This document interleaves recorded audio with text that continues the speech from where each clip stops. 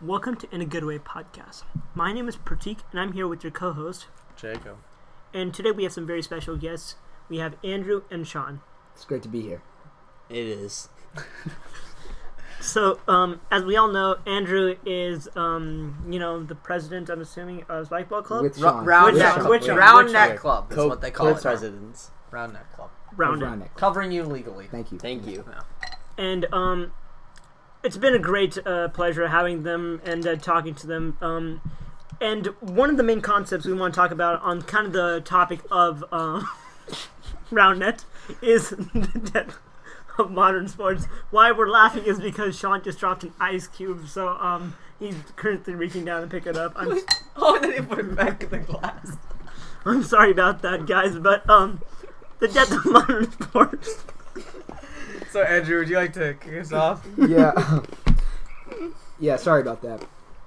So, with the death of modern sports, I believe that slowly modern sports are dying for two main reasons. One, people are just not in front of the TV as much as they used to be.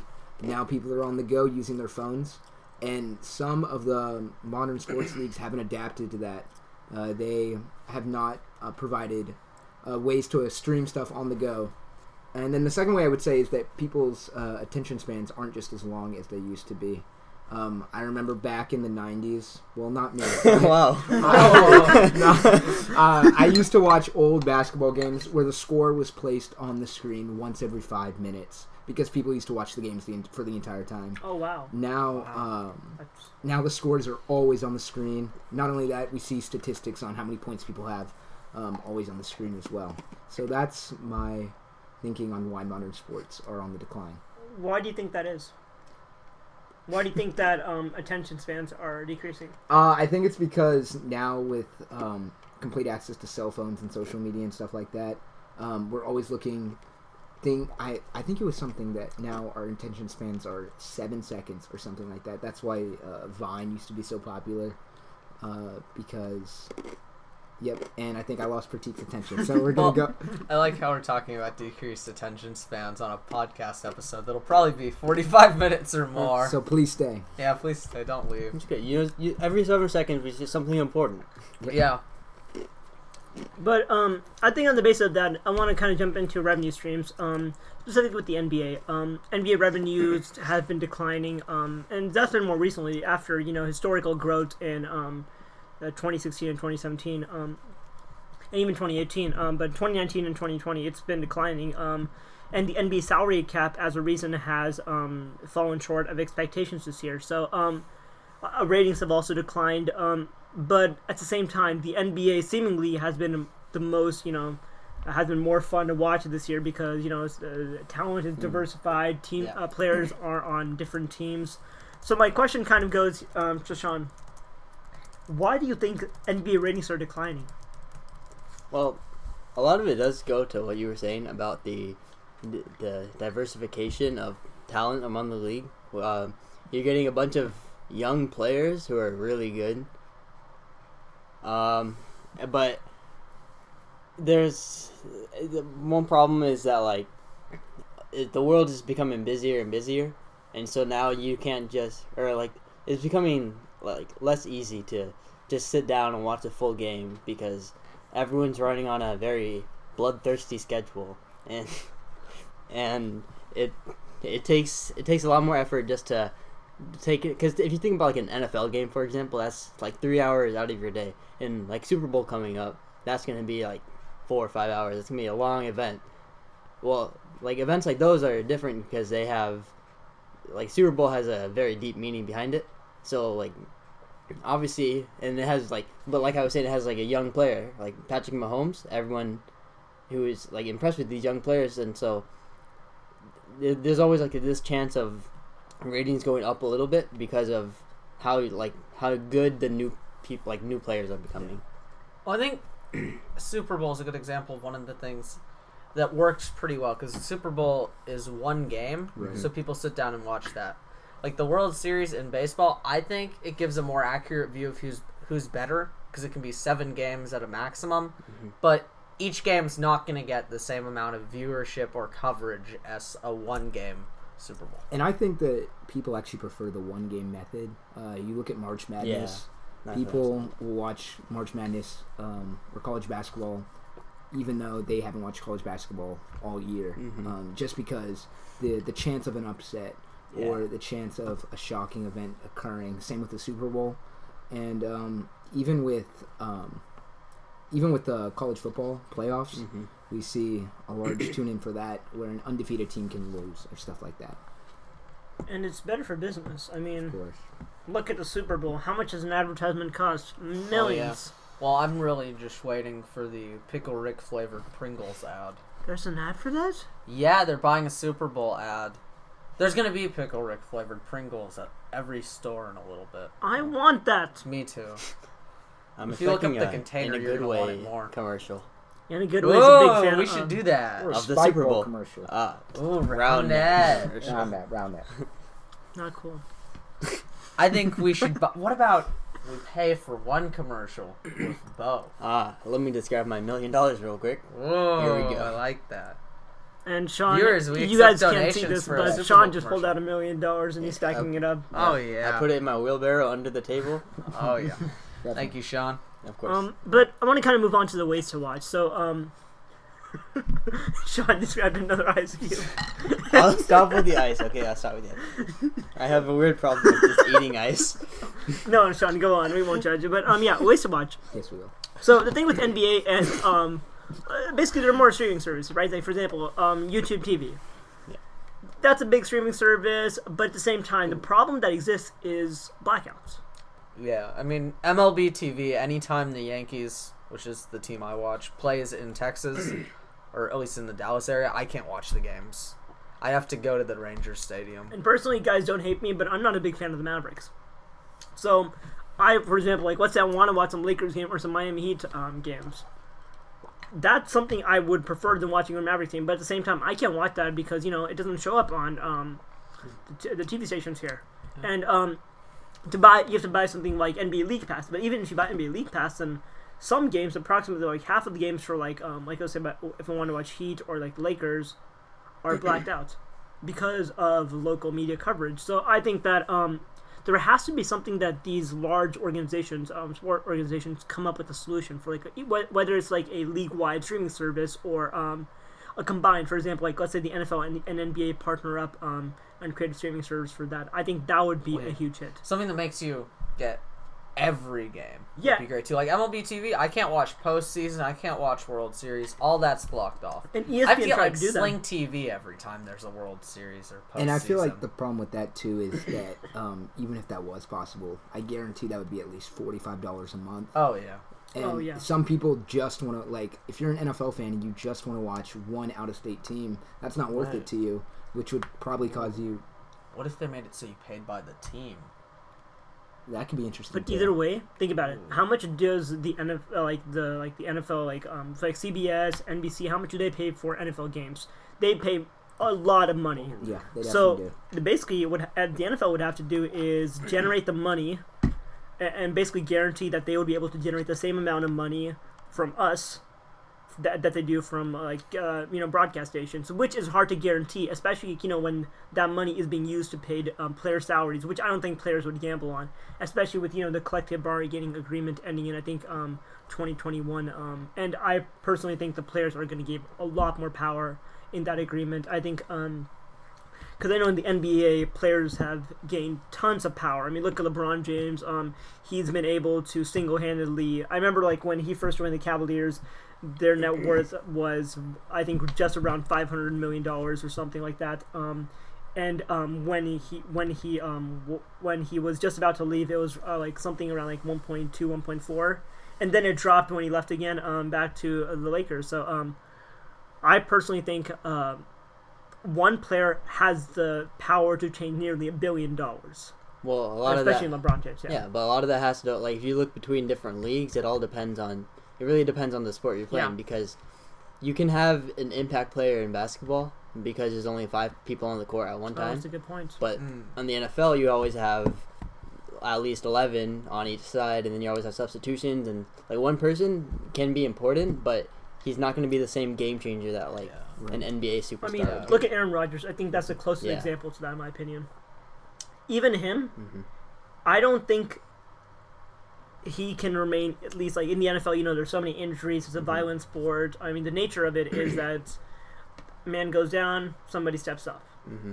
That's what a good team are made of, right? I mean, look at the Saints. They have so many good quarterbacks. They have 3 starting caliber quarterbacks. Right. I think those teams need those amount of backups to really succeed in the NFL for a long time. Mm-hmm. But I think the question still goes back to: can these teams and can these boards innovate quickly enough to capture Yeah. our interest and give fans new ways to watch? Well, and bring back what made them popular. A lot of sports became popular because they had a connection to people. People felt like they could take part in it, watch the games. They could then play a game. They could play basketball at home or football, anything like that, and then they could watch it really easily. And as it gets more difficult to watch, it loses a lot of the appeal. And I think an excellent example of that is the return of the XFL. Oh yes, Oh yeah. they're back where the Rangers used to play. Yeah, and I mean the whole advertising component of the Yeah. XFL is bring back football. Like With forward laterals, though. yeah, basically like more injuries, more hitting. What football really is about.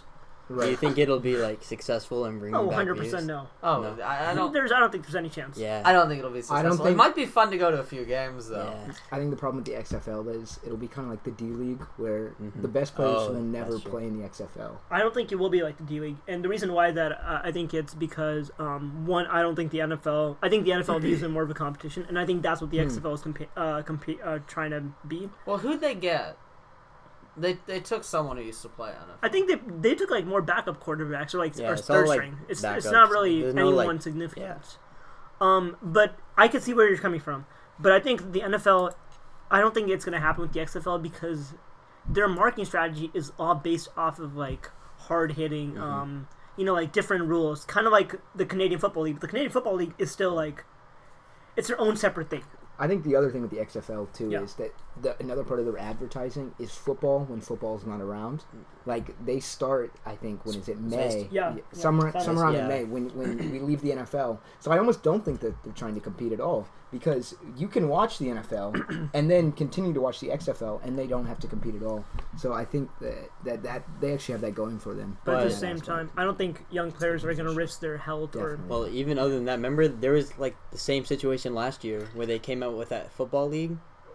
I don't remember what it was called. Arena Football League. No. No, it wasn't arena, but it was something last year or maybe the year before where they had right after football ended they basically had a second football league. I think and that was the XFL. I don't think it was XFL. It was like AFL or something. I don't Oh remember. yeah, I think it was the American Football League or something. Yeah, like that. something like that. And like the first game was really popular because everyone wanted to watch football, and it was on like CBS. But then like all the games after that, everyone kind of realized like this isn't really good football to watch because it's like you have like mediocre players playing on some random NFL channel now that it's not generating like nearly as much views and end up just going bankrupt. I think and. Like so, that's why I don't think the XFL would work as well. I remember watching a video about this. The last game the XFL ever played, I think had around 7 or 8 interceptions total. Wow. And I think there were at least 10 players that got carted off the field, or like that got hurt. Oh wow! Because Well, I remember the And they're rebranding too, because the original XFL was part of the World Wrestling Federation, which is now the WWE. that was part of Vince McMahon, So, right? They Yeah. what? Yeah, that was part of like Vince. However you say his last name, Vince McCannon, or Because he does both, so. right? yeah. Yeah. Yeah, but they stuck in. They're doing it a little different. Like they used to originally, they stuck in a lot of WWE sort of elements into it, I can see that. but now they're doing it more like normal football. I personally don't think it'll work. Not at all. I just think the biggest problem is like talent. No one's gonna watch. It's basically watching like people who could never make it to the NFL. I don't say never, but like they don't have like nearly as much talent as like an NFL, so it's gonna be like harder to watch. I don't think NFL teams give these players that many chances. I mean, NFL teams historically want to stick to the way of like the things have been like, hey, you go to college for like typically 3 years, 3 or 4 years, and then graduate and enter the draft. I mean, you never see like a first year or second year player entering the NFL. But in the NBA, I think like the NBA is starting to relax more. I mean, I think there might be even take out the rule that players have to attend college. Right. So, I think do think that things will change after the collective bargaining agreements, and I think there will be a holdout. I think there will be a big holdout. I think players should stand up for their rights. I think there should be some major changes in terms of safety. But I think all sports have to come to look at what their streaming advertisements things are, and I know it's a complicated thing because there's so much money involved, and the main reason there are blackouts are for the money. Local media pays for it, so they can show their exclusive agreements, but there has to be a point where the consumers have the bargaining power to push aside these large corporations, and I think that will come, but I think it will take a couple of years at the very minimum. But I think it'll be done in the next decade. So I think the next thing you want to transition into is the morality discussion segment, and this is in honor of the Black History Month, since this podcast will be coming out in February. So our first topic right there is historically black college and universities, and really the merits of them. I personally think they're very underrated in society, and especially I don't think they're talked about enough. Does anybody want to talk more about them? Yeah, so I applied to 2 historically black colleges this year, but I definitely think that their impact on society is definitely not talked about enough. We don't even yes, we see the education of young African American males and females, but we also see how they do community outreach to try to produce future prospects for college in the future. And you just don't see that normally with colleges. And I think the other issue is how they aren't compared to the same standard as prestigious white colleges. Yeah, and I think it's like if you look at the Tico's chewing ice. There's nothing funny about what Andrew was saying. So. But notable alumni, I thought. Oh, I'm sorry. There was nothing funny about what Andrew said. It was just your ice. Yeah, and I think you. Why is ice so funny? I think it's just because John dropped the ice the first time. Yeah, but, I think it's really. I agree with Andrew and Ratik. I think it's really important what the HBCUs have done to help with education. These universities have really helped to empower people to make a difference, and should be respected for those prior contributions. And they continue to help work with communities and educate people. And if you look at the notable alumni for some of these universities, like I'm looking at Howard University, there are tons of notable alumni that, for example, you look at Sean Diddy Combs, you look at Elijah Cummings, a respected congressman. Chadwick Boseman. Yeah, these are all respected. Kamala Harris. These are all people that have achieved very high positions in society. Martin Luther King, Thurgood Marshall. Oh, yes, amazing. List goes on and on. Yeah, you got Jeremiah Wright. You got tons of African American leaders in politics. All parts of society, musicians, artists. So I personally think that they should be recognized more in national rankings. I personally haven't seen them much in national rankings or even talked about in the national media. But my question kind of goes back to more of a little bit about cultural appropriation and about non-African Americans going to these universities. And Andrew, I want your opinion on that. Yeah, so my opinion on that is that if someone is educated enough to see the benefit in going to an HBCU despite race, I think that they should have I think they should have the access to that. Especially if you look at some people. Actually, a few years ago, there was a white guy that grew up with black parents in a predominantly black district. I think it was in Chicago, and he was the valedictorian of a historically black college. So do I think that white people shouldn't be allowed to go to historically black colleges. No, I think that if you are a white person trying to attend a historically black college, I think that says something about you on how you are as a person. Especially with being like a Val, like you were saying, like there's a lot of opportunities to go with that, and then choosing historically black college, like it helps the general. Like you were saying, it was like it's underrated, I guess, in the sense that it's definitely not as known as like other top universities in America, and having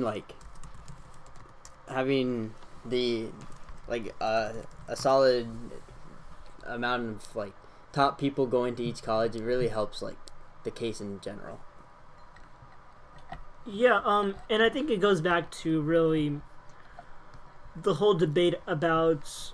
I mean, for example, like if you look at like elite college universities that have like like the status quo, like you look at Harvard, all these Ivy Leagues, they historically have been trying to like especially push more for African American enrollment and minorities recently. But I personally think that what do you think, Andrew, the benefits are of going to an HBCU over some of those prestigious college universities? Right, and before I touch on that, I want to touch on what you said, how like you have the Ivies looking for more diversity, and I have no idea on the top of my head if you want to look it up, like the demographics of Harvard, saying that they are looking for a more diverse background.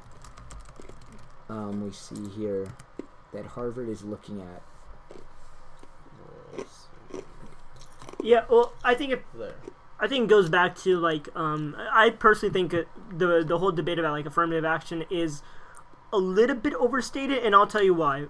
In my opinion, and I think this is about if you go to a college, like for example, any of us goes to a college, we want to see a diverse community. Of course. Mm-hmm. I mean, I think it goes back to I want to see a community that is not only intellectually gifted, but motivated and from different backgrounds. I don't want to all see the same people from one city. Well, and this relates back to what I was talking to you about earlier.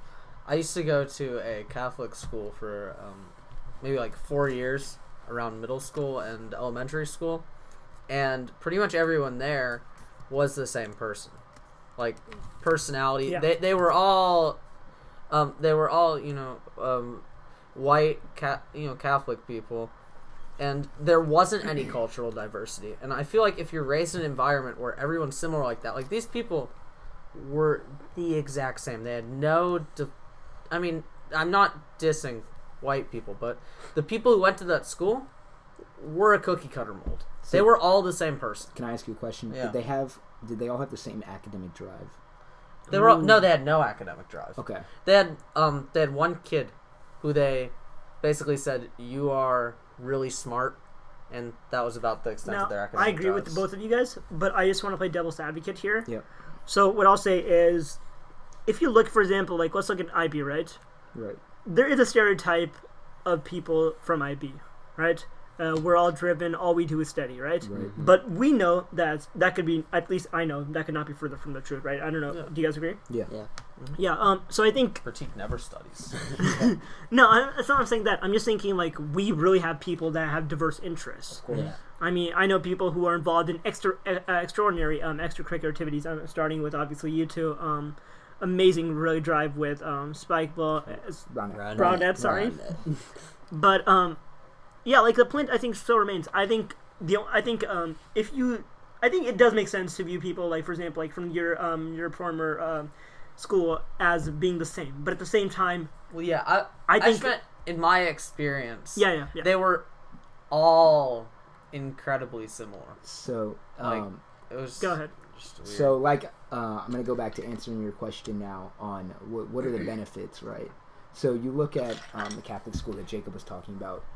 Everyone was white, similar, and no academic drive. You look at IB, majority brown, and with academic drive. But for me, I never had that at all. So going to an HBCU, I can be surrounded by people that look like me and have an academic drive, which, especially in Plano, just doesn't exist. Like, you look at IB, there's two black people, right? Mm-hmm. But if I went to an HBCU, I'd be surrounded by people that looked like me, had similar interests, and had the same academic drive. But at the same time, saying that they look like me and had similar interests doesn't mean that we all came from the same cultural background. You have kids that came from the rural parts of Georgia or the inner cities of Chicago, or a kid that grew up in Plano. So you put all those kids together, and I think it's a really beautiful thing. Yeah, I think cultural diversity is really important, but I think even more important is a mental diversity, a diversity of interests and thought processes. And that definitely comes with cultural diversity, but that's what really makes change, when you are able to see things different ways. And I think it comes from experiences like Andrew was talking about. Like, you have people coming from, urban neighborhoods, suburbs. Like, Plano is, one of the richest suburbs in the United States. So you have this diverse mindset, right? You have people from diverse income. You have diverse people who have seen different things, right? You have people who grew up in not very good conditions, and then you have people like the suburbs, right? So I think getting those type of people is something that is absolutely beautiful, and I think it's unparalleled in any academic experience, because you really get to understand how these people, like, why do they think the way they do. And I think that's really amazing for politics as well. I mean, especially in this country, like right now, we are so divided more so than ever before. We really need to understand where we're coming from. And that doesn't mean that we necessarily have to agree with them. It's just, hey, I understand you were raised this way, you saw these things, so I completely understand your viewpoint. And I think it's really important, no matter who you're talking to 100%. to understand they think the way they do because of things they've gone through, because of things they've seen. And just because they disagree with me on this one issue does not make them a bad person. I'm still capable of talking to these people. And that's what breaks down a lot now. But I think that's definitely a really important realization.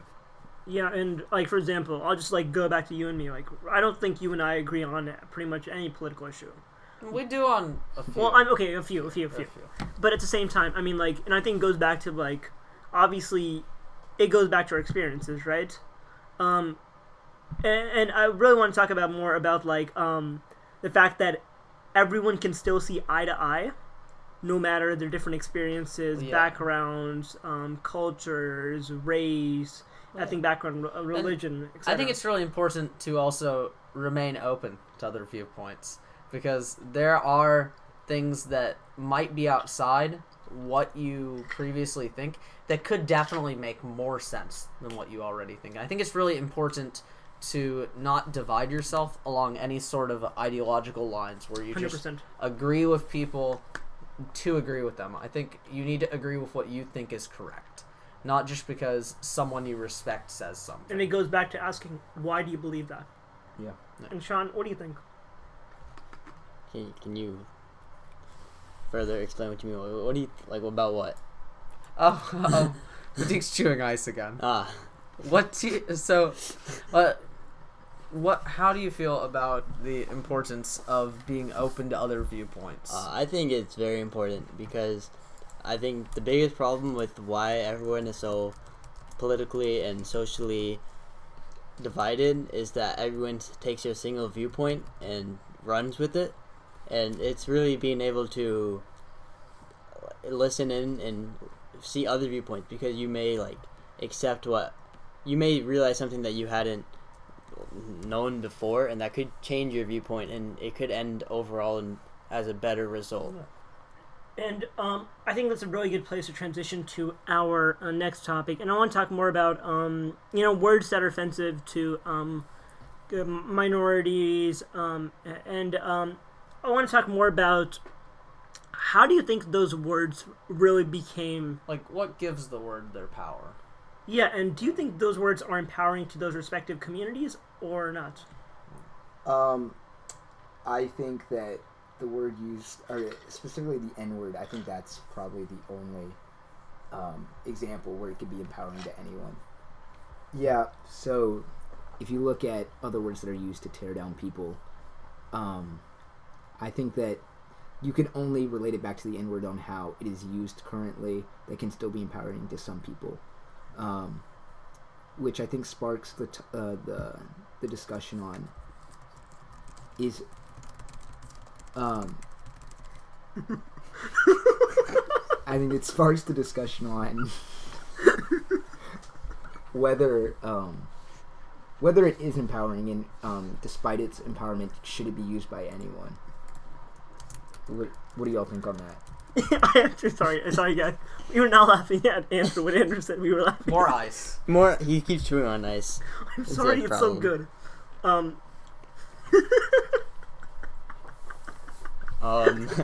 For like my opinion is it's really difficult to form an opinion for me because there's no, and not that I can think of, there's no real offensive words that would hurt me personally.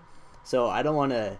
I can't like the N-word, for example. Like all of these are like bad words to say, but I do believe that it can be an empowering factor because just of like the social implications it had in the past, and then the fact that it created a unity between like African Americans in the past. But then you have other words, like other derogatory words that that they're simply used for the insult and have nothing else, and so that those can't really, in my opinion, And they haven't been say anything. adopted by those communities either. Yeah. And I think this is another topic that I don't really have as much experience on. Like, there Mhm. are derogatory Yeah, words like- for Italians, but nobody uses them here. Oh, But you breadstick. I find it really interesting that such a word could go from something that could only be used as an insult to bring people down as something that's been so adopted in things like rap music. And I don't think it's our place to say. Yeah, I whether- mean, I don't think I can say whether someone should be offended. I think that's a personal thing, how someone's raised and how they've heard such a word. and I think being that's a used. moral dilemma here. Like. Like, I would never say any of those words. We would never say any of those words, but I think the argument that people make is that once again, not of our viewpoints, but just playing. Remember, because In a Good Way podcast represents both sides of the argument. Basically, the argument people use is that since those communities use it, we can use it as well. But the problem with that is, I think that there is a fine line between that, and I think it is that it's first of all, it's not your opinion to decide whether that word is offensive to your Well, community. it's or not your word. Exactly. You don't. That word does not have a connection to you, and it's not supposed Yeah. to. I mean, So- it's like the difference between denotation and connotation. Exactly. That's a great example. It's not necessarily what is said, but who is saying it in a lot of situations. So then I have a question for y'all, and y'all can take this how you please. If you guys are saying like the word, especially the N-word, it's someone's word, right? So if you have, let's say, a first generation African who has just came to America, is he allowed to say the N-word if his ancestors were not affected by that word whatsoever? That's a really good question. It's very deep. And here's what I'll say for that. I mean, look at it. I don't think there's like.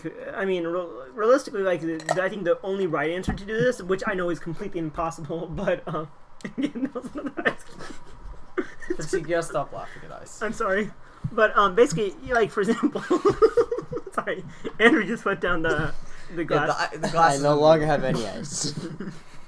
But I think I think- really it depends on who's around the person and how they're using it. for example, like, I mean, someone like that, nobody's gonna look at him and hear him saying it and say, "You were not here first. You Yeah. aren't affected by this word," because it's not something that's necessarily noticeable. But it's just a personal thing whether that person feels comfortable with it and the people that they associate with feel comfortable with it. So then, I guess devil's advocate there is if you have a white man that comes from South Africa, you could say the exact same argument for him. you could. I don't. But here's the thing. How could you say the same argument? What I'm saying is like you're saying that it's whether he feels comfortable with the word, right? So Oh. if you say that, can anyone feel comfortable with the Oh word? no, I just mean people who could theoretically be affected. Like, I think South Africa is especially a place someone from there would not be allowed to say such a word, especially after apartheid and things. I think that's a place where They also had their own yeah. words though. Like the N-word was not used in South Africa. They used completely other words that were derogatory. But Andrew, do you think that because since the N-word was used to discriminate against African Americans, not really Africans, Right. yeah. do you think that Africans, being of African descent, should be able to say that word? Here's my thought on it. I kind of think of it as a cultural thing. So if you would place this person surrounded by, let's just say, the scariest person you could think of, would they be comfortable saying the word? And if the answer is yes, then I think you've answered your own question.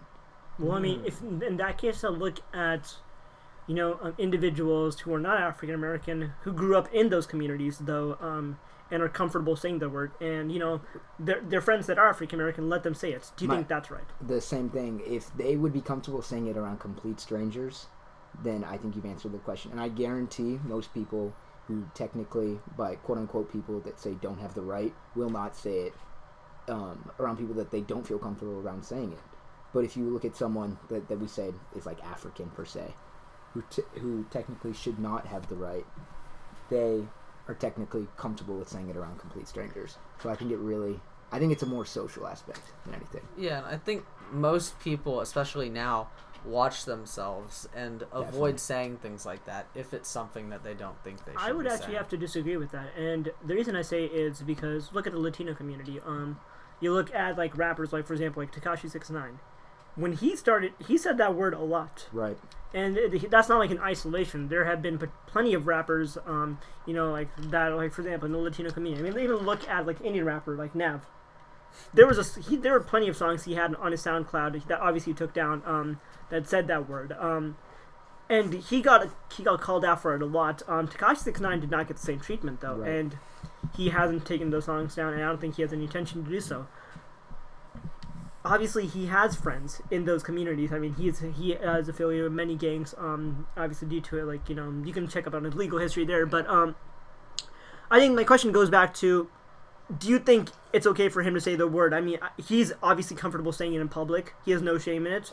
Where do you think the line is there? I think the line. I mean, that's obviously a hard question. I think it goes case by case. But if you look at, let's just say, Tekashi 6ix9ine, for example, and you compare him to someone that has experienced racism pertaining to the African American community, I think it's almost a slap in the face to that community to almost embrace that word, but not be able to bear the consequences of the word as well.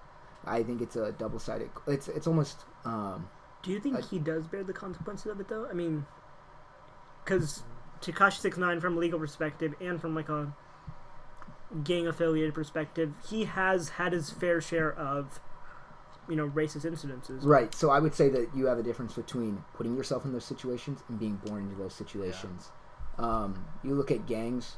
I would say I'd say about 25% of people don't have a choice on whether they can be put in a gang or not. They're put into gangs for survival. But then you look at people like Tekashi 6ix9ine who want to be in gangs for fame and stuff like that. And power. Right.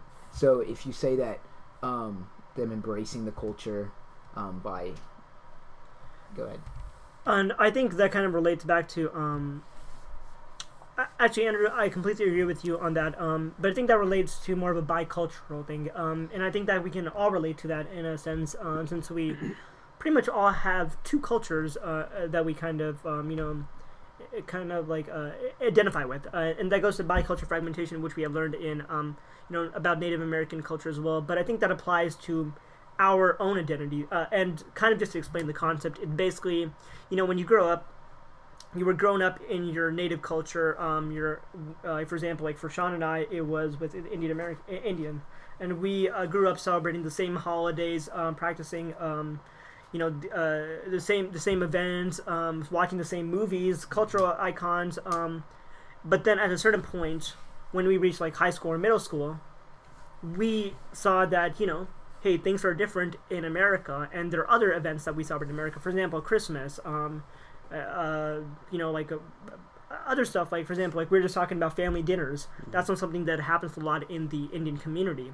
So my question here is, how relevant do you think bicultural fragmentation is in the U.S., and how do you think you relate to it? For example, like, do you think you identify more with your culture that you were born with, or the culture that you are in now?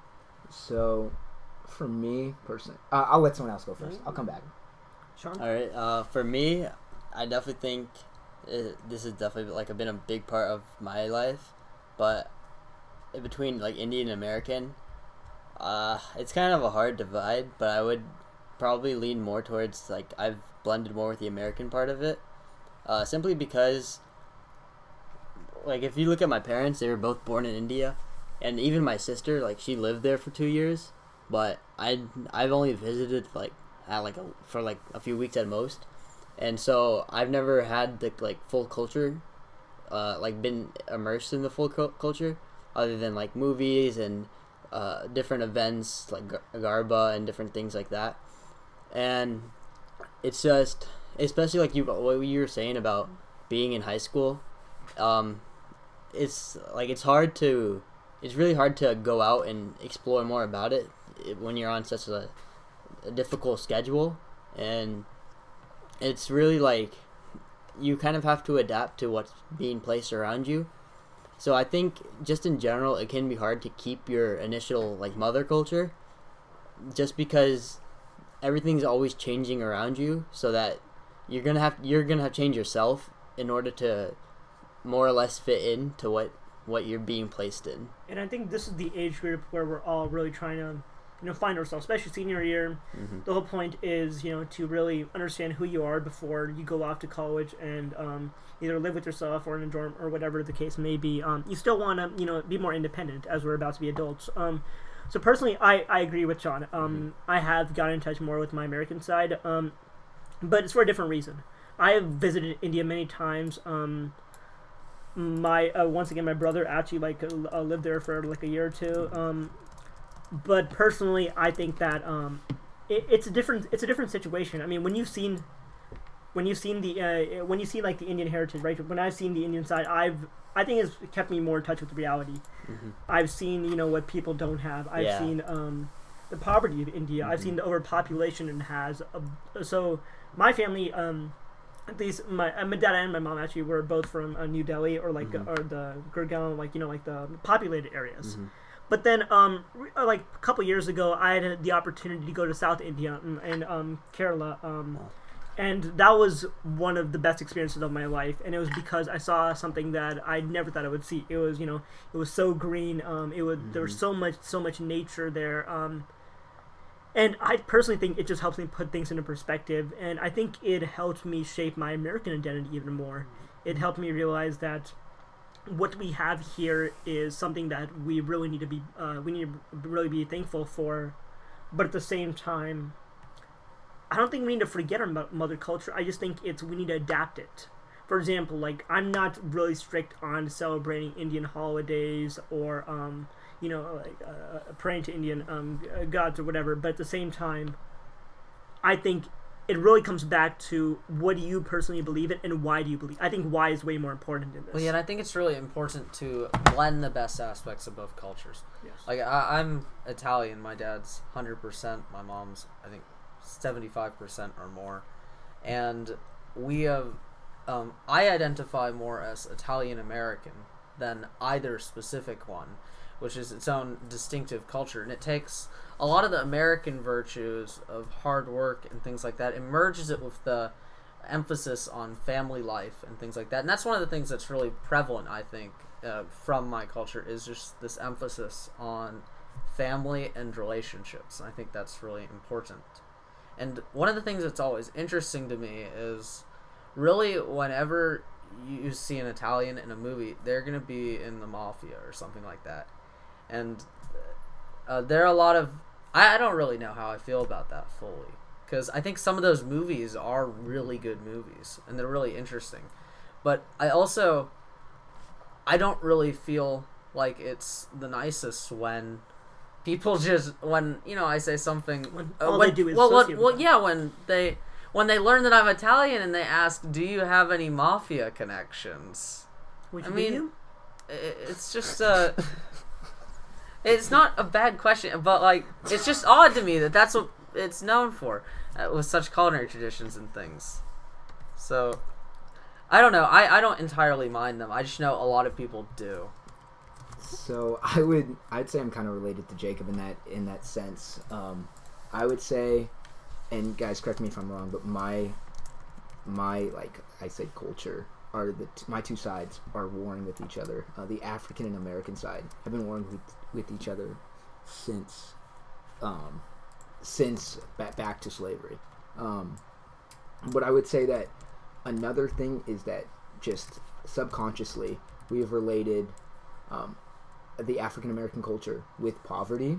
Mm-hmm. So I would find that that's especially hard for me, being from a middle to upper class background, where people are constantly questioning me as, why are you so white? Why do you act white? Which I would say my response to that is, does white mean class? Because I would say that black class is definitely a thing. So that's where I would say my split is embodying what class looks like without coming across as white, which I feel like is a more societal issue more than anything. Do you think trying to get in touch with your culture is something that everyone should do? And if so, how do you think one should go on about that? I think culture is more in the individual. It's very rare that you will see one person share the exact same culture as someone else. Everyone's cultures, beliefs, religion, nationality, ethnicity are all mixed together, especially here in America, right? So I would say that getting in touch with your personal culture is something that everyone should experience. But at the same time, we have to recognize that it's an individual thing as well. So this also happens in the black community as well. Speaking out on someone saying you're not black enough, like that, I feel like that's not a thing, right? Everyone's culture is individual to that person. And I think, like, relating back to the Indian community, like, for example, when I see, for example, I've had the privilege of going to India, and Sean, I think you've had it obviously briefly, but if you look at someone, that is, like, for example, 5 or 6 years old, all they've seen is American culture. For example, I remember I used to be really good close family friends with these toddlers, and they grew up watching, like, Teenage Mutant Ninja Turtles. And like these superhero movies, and they knew nothing about Indian culture, like Bollywood movies. And I mean, even if you look at someone who's like 10 or like 12 years old, they never really knew anything about them.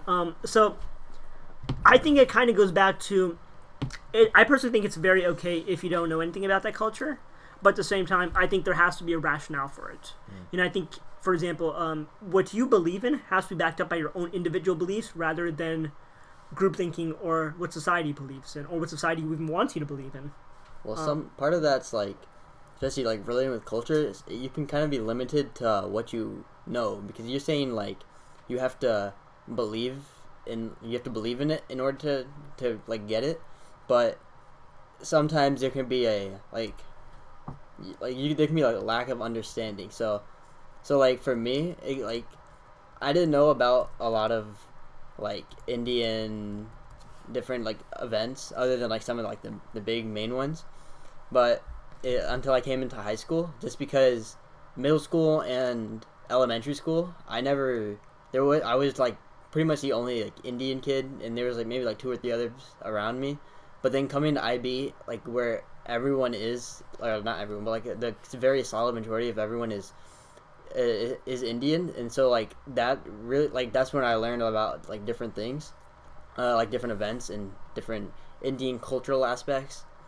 And I think that was what you were saying was like you have to like that inner belief, but I think I couldn't get that until I was in high school because I just hadn't been exposed to it, so I didn't know about it. Yeah, I kind of agree with you on there. I don't think it's obviously like I don't think it's anyone's fault. I just think that I think regardless of what culture you are in, I think it goes back to like spirituality versus religion, right? For example, you don't have to believe in a specific religion to be spiritual. For example, I pride myself in being very spiritual, but at the same time, I don't think I'm religious. At least not as much as like some others. And I think it just goes back to your individual beliefs and being firm about them. It's not to say they can't change. It's just to say that, morality for one person changes. And I think that just goes back, or as a perfect segue to our absurd references segment. And the question for that is, how much do morals hold up in extreme situations? So, Jacob, I'm gonna let you kind of tackle this first. Yeah, so basically the question here is if someone's in an extreme situation, like an island where there's no way out, and they have to, they want to survive. I guess I was going to say they have to survive, but I guess they don't. They just really want to survive really badly. I mean, what's the stretch of morality? I think Andrew posed this in a really interesting way. Yeah, so I would say the stretch of morality goes as far as the individual is willing to take it. And for when you're in an extreme situation such as like survival, I don't think there is a limit. We see that morals are stretched all the time, like even when death isn't even an option. Mm-hmm. And we see that now, but I would say that especially in like a dire situation, morality is almost thrown out the window. And as a society with morals, we almost accept that too. We accept that in a dire situation that morals aren't the same. And I think, personally, that's part of human nature. Not to say I agree with it, but at the same time, I don't think that's something we should be constantly fighting, rather than that we should be embracing it and understanding, hold up, I know these morals can be flexible in extreme situations, so how do I control that? Where's the line for me personally? Well, I think a good example of this sort of moral relativity would be, like, today, it's not alright to go kill somebody, but if you're a soldier fighting in a war, yes, you need to do that. That becomes essential. Yeah. So, I think it depends on situations a lot of times. Like, same with, like, and also same thing if someone breaks into your house and it's self-defense. It's a different thing. Mm-hmm. Yeah, and it's completely different, like when you actually go into someone's house. And, so we'll tell you about that story. We can't even blame that laughter on ice. Yeah, we'll tell you that story at the end. But yeah, I think the question kind of, like, the example that I think we thought of was, imagine, you're on a stranded island, and you do have, like, a couple people with you, or like animals. I mean, to what extent do you go to ensure your own survival versus, the betterment of the entire group? Like, because I think, like, society would want you to do is, work as a group to, plant, civilize, and, find a society. But at the same time, do you think there is a line when your individual priorities have to be, prioritized over the general welfare of the public? Yeah, so I would say one thing. So I'd say two things describe that. I'd say the first word is hopelessness, and the second word is love. So with hopelessness, I think society breaks down when there's no hope left, right?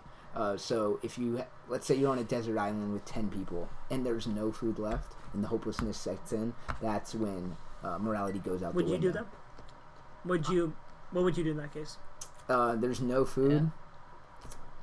Yeah. Honestly, I don't know what I would do. Yeah. I think it's impossible to know what you'd do in a situation like that until you're in the situation. There's way too many variables, right? And you just gotta hope you're never in the situation. Yeah. Because, I mean, like, I think, like, the obvious answer is, hey, you wouldn't do anything, you would sacrifice yourself for the... I mean, I think that's the easy answer, right? That's what you'd say, and I think it's the same thing with, like, the trolley problem, things like that. I think, while those are interesting things to think about, what is the use? Because even if you decide it yourself previously what you think you'd do, in the actual situation, you might very well do the opposite. Right. So, yeah. And there's a lot of things with philosophy, but I personally love philosophy and think it's an amazing concept because it challenges us and forces us to think, hey, why do we believe what we do? And I keep coming back to that point because I think it's so important.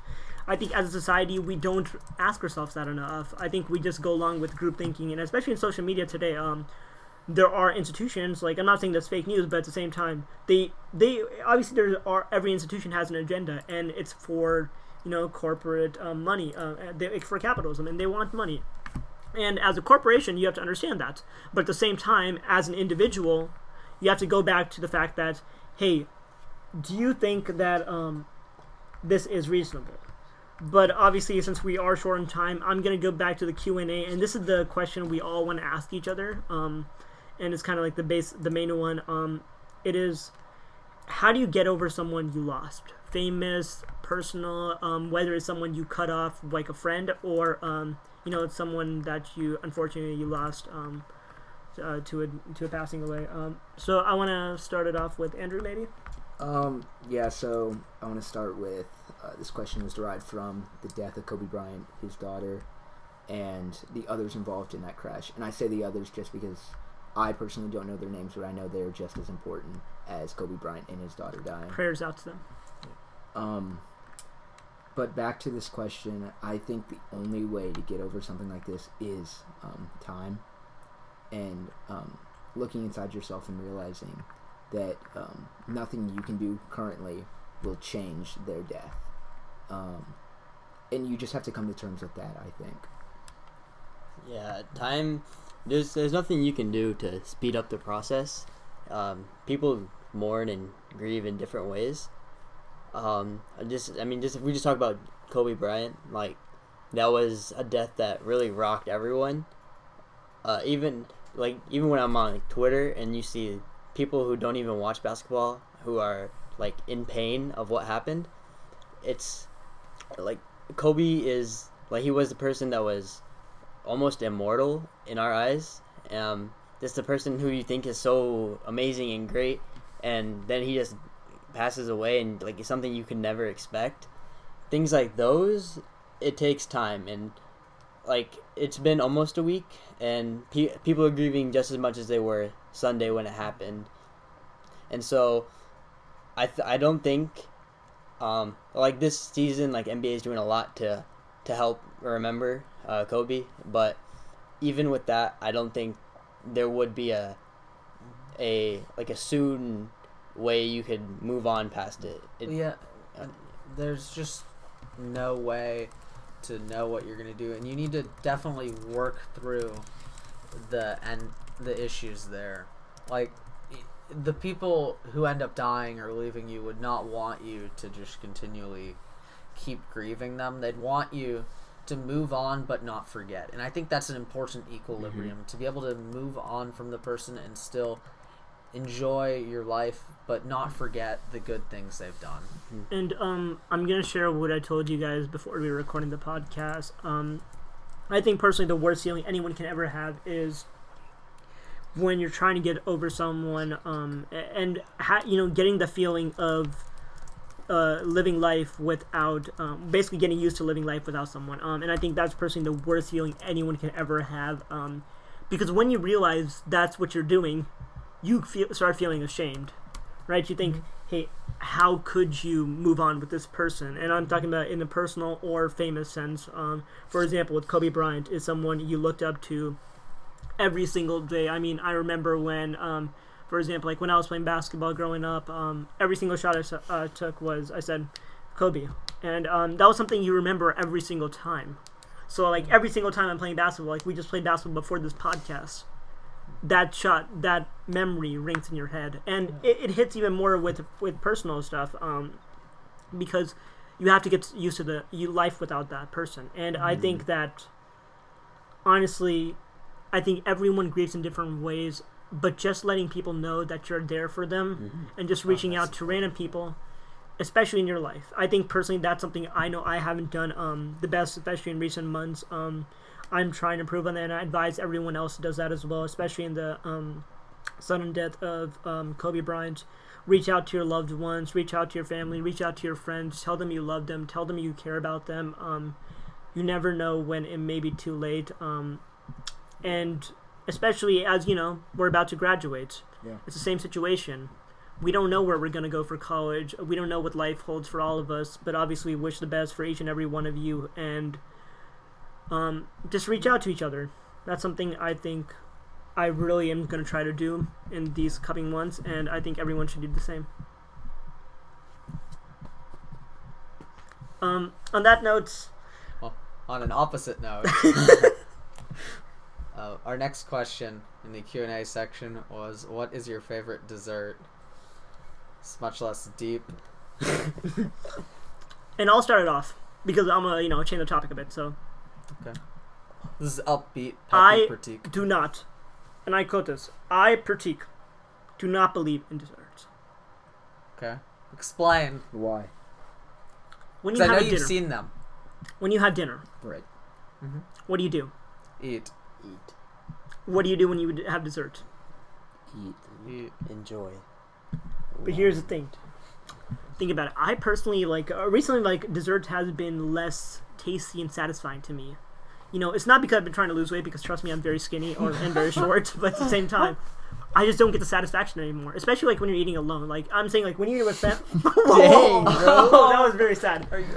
No. When you eat with friends and family, or like especially like like a birthday party, that's fun because you joke around with it. I think personally, dessert is more about the experience you have with other people rather than the food itself. I Yeah. don't know, because me personally, I can just throw on some Zach and Cody, Sweet Life on deck, or whatever, and I don't know, dessert, it's nice, you gotta sit back and relax, and it kind of, I don't know how you kind of, I just don't like ice cream though. That's the thing. So what is your favorite food that is sweet that you sometimes eat After that you won't dinner. refer to as a dessert? When I was little, and I don't do this anymore that much, but I always loved pastries. Okay. Okay. And that's kind of with my point where I think we're misconstruing the concept of dessert. It doesn't only have to be with dinner, right? You can have a pastry at breakfast, okay? And this goes with my favorite dessert, which is the apple pie from McDonald's. I'm sorry. The apple pie from McDonald's. The best dessert out there, by far. Let me tell you why. No, let me tell you why, okay? I want everyone to get close to this. Listen, you can have apple pie for breakfast, for lunch, and for dinner. so then Now- is it really a dessert? Yes, because dessert does not have to only be after dinner. You can have it after you have your Big Mac at lunch, after you have that McRib for dinner, or after you have that, what is it, the Egg McMuffin for breakfast.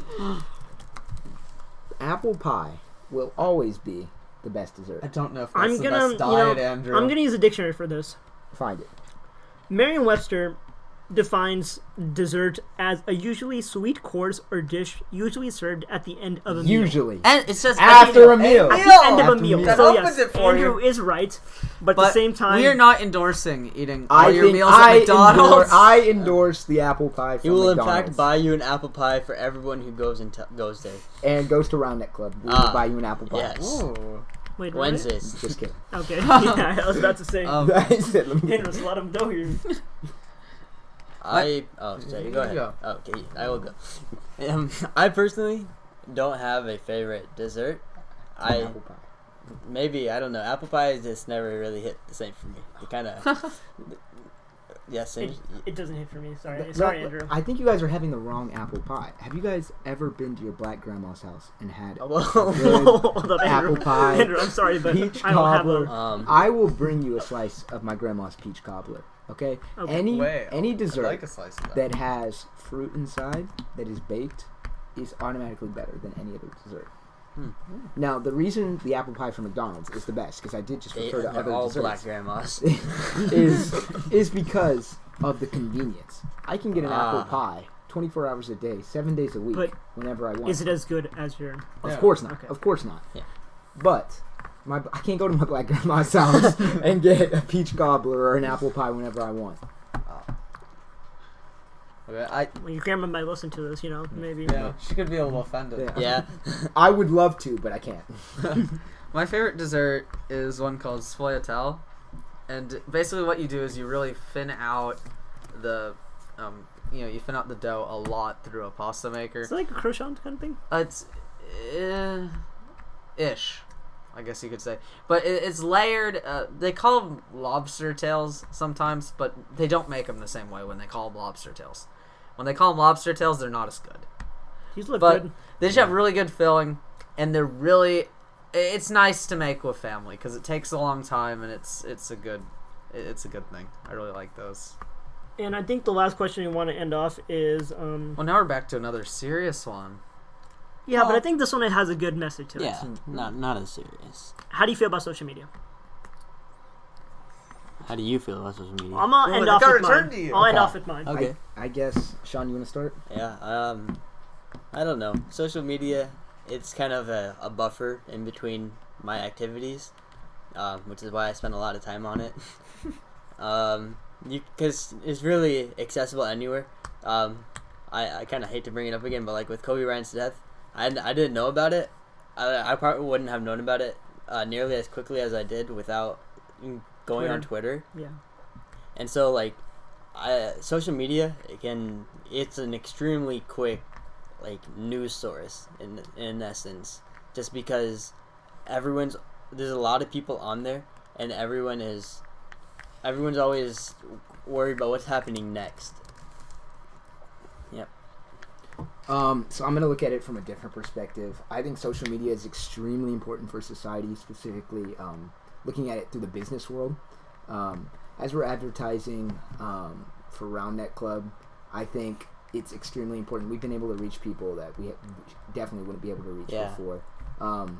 Especially, this is kind of a side topic, but Spike will actually develop their own social media platform, which has actually allowed us to receive more people to RoundNet Club than we ever had before.